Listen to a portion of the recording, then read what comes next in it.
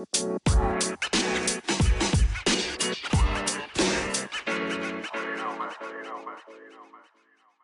everyone, and welcome to the 20-Minute Marketing Podcast. My name is Liam from Reach Interactive, and during the show I chat with marketers on a wide range of topics like SEO, content, paid ads, socials and more. Today's episode is number 46 of the show, and it's also the first of our planned releases in October, which feels weird to say. I know that we have some great episodes lined up this month as we close in on number 50, which is really exciting and a big milestone for us. Before we get started, if you are listening via Apple Podcasts, then it would be very appreciated if you could leave us a quick review or rating, as they do help us grow and reach a wider audience. So our guest today is Ashley Jones from Marketing Showcase, who I'm looking forward to chatting with about event marketing in 2020 and how the industry is shaping up moving forward. So hi Ashley, how's it going today?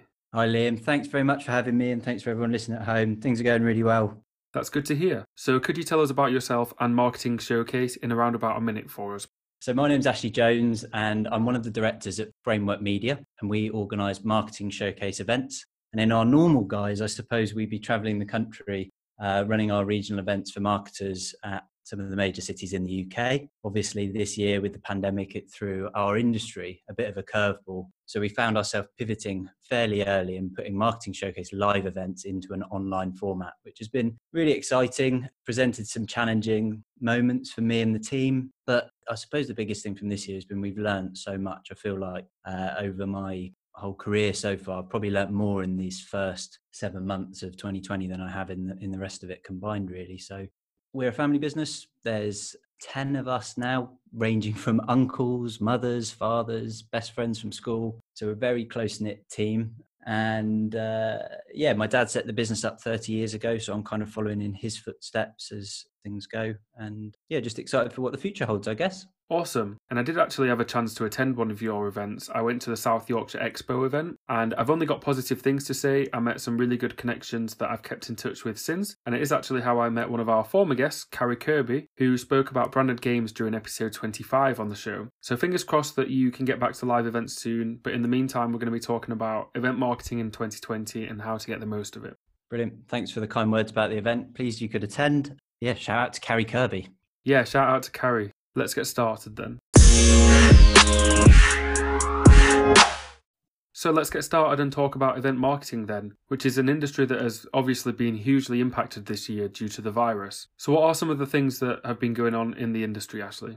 I guess the first thing to sort of say is I come at this from an organiser's point of view, where we run commercial events. There are plenty of different styles of events out there. When we talk about event marketing, you could be kind of running in-house events, and that may have a different spin on it to what I've experienced. But yeah, certainly from what I've seen, all fractions of event marketing have been affected by the pandemic. I've always said from the start, we pretty much set out to do exactly the opposite of what the guidelines are right now in terms of, throughout this, it's been stay apart, when in normal times we bring people together at live events face to face. So that poses a really, really difficult scenario for anybody in this business. So we've looked, as many companies have, to try and replicate those experiences online. And that was when we started, when we realized we were going to have to postpone some of the live events and run some online stuff in its place. That was kind of where we started. We said, well, let's take every aspect from our live event and as closely replicate it as possible. And that goes all the way from the marketing campaigns to the actual production and products and services that we offer within the event. And for some things like your seminars, for example, that very easily translates into a webinar, and you can invite somebody to that in just the same way you would. But in other areas of the event, that makes things more tricky. So it's certainly been a whirlwind of a year for sure. It sounds like it's definitely been a big challenge then, but as you mentioned, it's led to a lot of new opportunities like webinars, virtual events, and more accessibility. I'd be interested to know how you found the transition from in-person to going virtual. Yeah, it's been tough. When we went into the pandemic, we sat down and we sort of said, what's the worst case scenario? What's the best case scenario? And planned out different, response plans as a result. And pretty much it's been the worst case scenario. So the pivot has been tough for sure. And we've learned a lot from each challenge that's been thrown our way. Pretty much every time we run what we would describe as an online event or a virtual event, we learn something new from each one. And that gives us a chance to improve for the next one, which is great. that's been a really interesting process to sort of follow. I mean, I can just give you an example for that right now, if it helps anyone out there. So we, as I said, we started to try and replicate our live events online, and a big part of that is an exhibition. And I think a lot of organisers in the same shoes as us sort of said, right, let's just start this virtual exhibition, which I should mention has been around for a long time before the pandemic. And we said, well, let's get it online, and we'll put our suppliers online, and we'll set up things like Zoom calls via the online stands and people who engage with the best will in the world. But it just turned out that human nature was using online events, that we found our visitors just didn't want to engage with those exhibitors in that way. So you kind of look back and you analyze that data that you pull from the event and what happened and what didn't. And then you have to think, well, how do I set that up better, or do I just drop that entirely? So we actually decided that was pretty much a no-go from the start, and we have to find another way for visitors to engage with exhibitors via the event, which, you know, I'm happy to share today on the podcast at some point in this discussion. But that gives you some example of what the transition's been like, for sure. Yeah, sounds like there was a lot of planning and thought that went into your transition to move online then. You mentioned customer expectations and what people might want to get out of attending a virtual event compared with in-person. This really interests me because you don't really need to commit to a full day or a half day when attending a virtual event. But at the same time, I imagine that lots of people will lose out on networking opportunities and the chance to talk to people and interact in person, which is only possible at an in-person event. So what are some of the differences that you've noticed? Do you know what? The interesting thing, and as I said at the start, I'm an exhibition organizer. So in normal times, I've got basically two sets of clients. I've got the visitors that attend. You mentioned you came to one of our shows last year. But then on the other side of things, we've got, you know, the paying sponsors and the exhibitors and the speakers that use our events. And both segments have reacted to the change to virtual, I'd say, very differently. From the visitor side of things, I've had people saying, do you know what, I preferred your online events to your live ones. And you know, I didn't know quite how to take that. You know, I'll take the compliment in it somewhere, but visitors have really enjoyed being able to, whilst they've been adapting to working from home, for example, if an organizer can find, you know, a clever way of presenting them the same content that they would have got just in a slightly different experience, they love it. You know, it's brilliant. You can sit in on webinars just as you would have seminars. You can check out what companies have to offer via some form of online exhibition, for example. You know, that's great. However, if you look at the other segment of customers out there to do with exhibitions like the ones that we organize, you've got paying sponsors who in normal times really base their event experience on opportunities generated and leads generated from the event. And, you know, I'll be the first to admit it's really tough to generate leads via online shows for our paying clients and sponsors. You've got the opportunity online to just click the little cross button at the start of any online event, whereas it's quite awkward if you're at a live show and you just cut someone off midway through their presentation and sort of leave out the room. So it's really tough to be able to satisfy a normal exhibitor's needs in terms of generating leads. And we've just said to most of our clients, to be honest with you, whilst we are running online events, they are very, very different to live shows, and they need to be treated as such, whether that be where you place them in your sales funnel or the way you engage with them and the way you actually use them. Yeah, that was a great example because as an attendee, if you aren't having fun or you get an important call from your boss or a customer, for example, then it's really easy to just leave. Whereas if you go to an in-person event, then that's the focus of your day and you make sure that you get the most out of it. Exactly. So I guess just, you know, what I want to say to that is for visitors, you know, there are all these brilliant experiences out there that whether it be organizers like myself that are trying to put on, or suppliers, other bodies, you know, this podcast is a great example. There's some great media out there to consume right now. And, you know, they're bending over backwards to allow you to be able to continue to learn. What is really tricky is for the people out there that would normally spend money on exhibiting, and, you know, those same suppliers that normally supply them with great leads at live events have really tried hard to create a virtual experience, but inevitably it's kind of ended up being something different, maybe I'd go as far to say. And certainly people that are normally investing in events have got to try and do something different with those virtual events to succeed. Another question that I had around virtual is, what are some of the things that businesses should consider if they are thinking of hosting a virtual event this year or in the near future?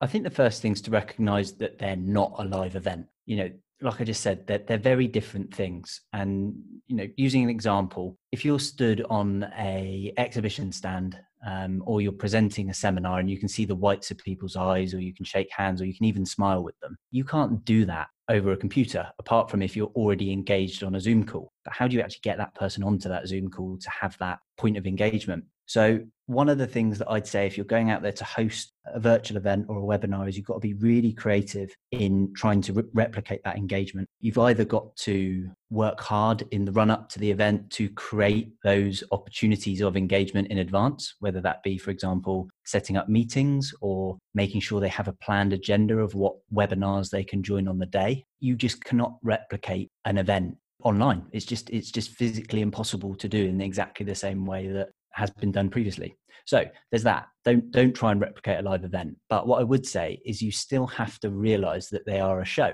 So when I say that, I don't mean to contradict myself, but you've still got to put production quality into it. We can't just suddenly sit back and become lazy and say, oh, well, I'll run it over Zoom and I won't do anything with it. I'll just sit I'll sit on my couch in front of the TV, and I'll have everything going on in the background. You've got to create a space that, is respectful of people's time, I guess. It's got to be a professional quality outfit. So whether that means investing in well, just to give you some examples of things that we've done, we took some of our live event stands and we set that up in a room in our office, just so rather than standing in front of a blank wall or, having any pictures on the background, we're stood in front of our normal reception desk stand. It happens to be a nice shade of blue, which represents our corporate colours, which is great. But we also invested in professional quality microphones. I really think that when you're presenting a webinar, for example, you can get away with bad video, but you can't get away with bad audio. I hate sitting in on webinars where the audio is just crackling and you're sitting there trying to adjust the volume time and time again. So we invested in a decent quality mic, but I think things like the internal camera on most people's laptops is probably acceptable quality. So yeah, I think recognizing that they're not live events, so treating things like engagement slightly differently and trying to get creative with the ways you can create engagement between visitors to these virtual experiences is one thing, but also still trying to create a show. So still putting a certain amount of effort and quality behind any production that you put out there. Two really good tips there. A question that leads on from that nicely is, before the virus, you at Marketing Showcase would host events all around the UK that were located in different cities. And now that your events are online, all of a sudden you have this online event that the whole country, or perhaps even people across the world, can join. So how do you approach event frequency? Are you hosting more, or are you trying to play it safe so that attendees don't suffer from fatigue from seeing the same event too frequently? Really good question, and one that we've been thinking a lot about in the office when we were sort of planning the rest of our schedule. I mean, our hand was forced a little bit in terms of we didn't really have another option other than run it. We're sitting here, our whole business is around creating live experiences. And like I said right at the start of this, that's pretty much the opposite of what things have been needing to happen this year. So we've had to come up with a format online. In the early days, we were replacing our live events with, still marketing to the exact same region that those small local events would have been, but just replacing them with an online event in that area. And we did that for a while and then realized, actually, why would you run an online event in Manchester when you can run the same event to like you say, the whole world? Supposedly. So we decided then to go national, and the challenge that presented was, if you're going national and you're still going to stick to a frequency of using ours, for example, once a month, you need to make sure the content is fresh every single time. Whereas previously, where we'd changed the location, that was your variable, so you could get away with keeping the content because there'd be a different city and a different audience each time. So the new challenge that's presented itself is that every time we organize one of these online webinars, a lot of effort goes into making sure that the speakers are all either brand new, they're new speakers that have never spoken with us, or they're a respected keynote that's welcomed back to join us at one of our events, but they're talking on a different topic. And I think that's the answer to making sure that people don't get bored of it at the end of the day, and you can keep doing it once a month, is keeping the content fresh. Yeah, great answer there. We've covered virtual events in detail now. So my final question is, do you think there is room for things to stay virtual when things return to normal? Or do you think that we'll go back to being in person? Look, the thing for us was when we sat there and we said, right, we can either go into hibernation for a few months or we can decide to try and go virtual. It was about creating something that would stand us in good stead when things got back to normal.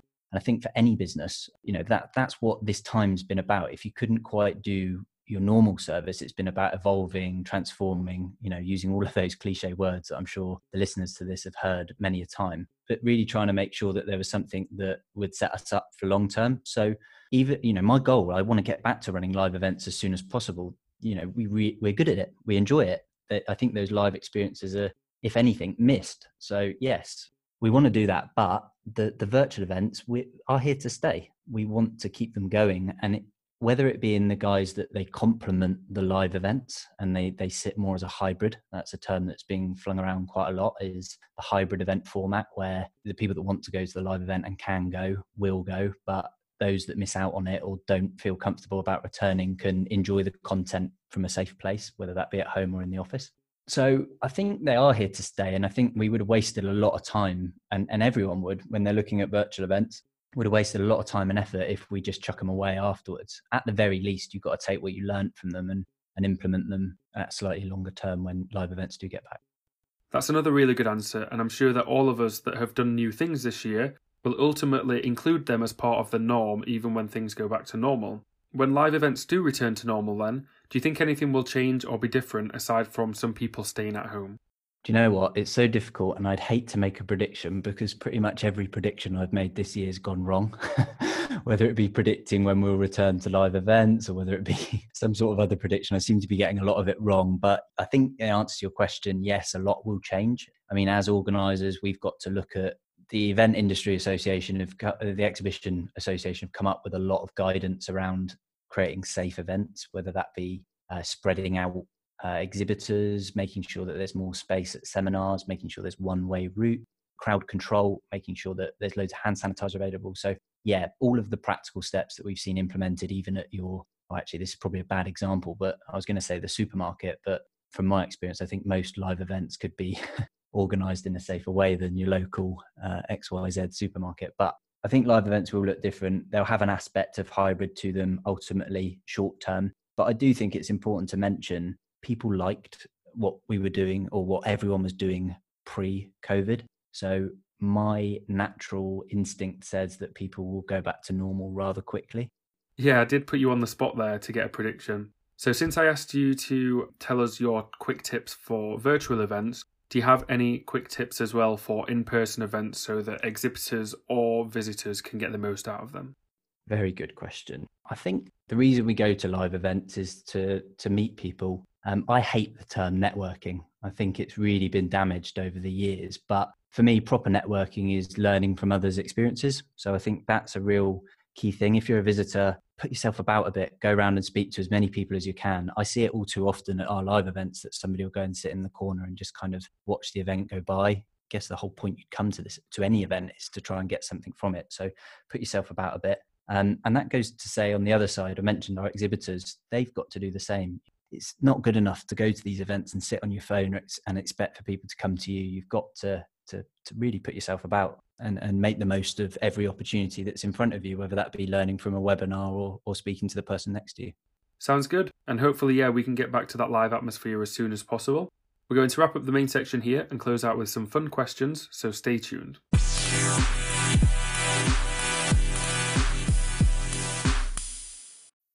So we always close out the episode with 2 fun questions, and if you've ever listened before, then you will know what they are. The first one, Ashley, is do you have a fun or memorable story from your career that you can share with us? Yeah, I don't know whether to say the fun or the slightly embarrassing one or the nice one first, but we'll start with the embarrassing one. I'll put myself out there. I was once on reception and I don't know what I dropped, whether it was a visitor's badge or a pen or something like that, but I bent over to pick it up and I heard this almighty rip as the centre of my trousers just split from front to bottom. So that was definitely the most embarrassing moment I've ever had at an event, and I can feel myself going red now just repeating it. But on a slightly more inspirational note, I remember obviously this being a family business and my dad's been doing it for years now, so I must have been no older than maybe 10 or 11, and he took me along to one of the shows, and me obviously being that young and not knowing what he did, it was quite impressive to see all the stands and structures being put up around me, and I think from there I'd go as far to say I was hooked. That's a cool answer, because we definitely take events for granted, but there is so much that goes on behind the scene that goes unnoticed, and without that, obviously those events wouldn't be possible. The final question of this episode is, do you have a favourite resource that might help other marketers or business owners with their jobs? And you mean to say other than Marketing Showcase Online and the 20-Minute Marketing Podcast? Because obviously those are the two most valuable resources out there for marketers at the moment. But apart from those, I've seen some really good virtual experiences created by the Business Marketing Club. They've been great. And there's plenty out there. But yeah, Business Marketing Club, our events that we run monthly, Marketing Showcase Online, and of course this podcast. Yep, love that answer. And the Marketing Showcase blog does have some great content on there that features guest posts from lots of great marketers, so be sure to check that out. Marketing Showcase also have an upcoming event next week on Tuesday the 13th of October from 10 a.m. to 2 p.m. So you can also check out that live event. I'm sure there'll be some great guest speakers, and you can also see how Ashley and the team are putting together live events for us to enjoy. All you need to do if you're interested is visit their website and sign up to register. And if you can't make that event, then don't worry, I'm sure there'll be one in the future that you can attend. So with that said, thank you for being a great guest, Ashley, and sharing some insights on event marketing in 2020 with us. Thank you so much for having me. All the best. Not a problem. So thank you to everyone that has listened, and we'll be back next week with episode 47 that is all about branding.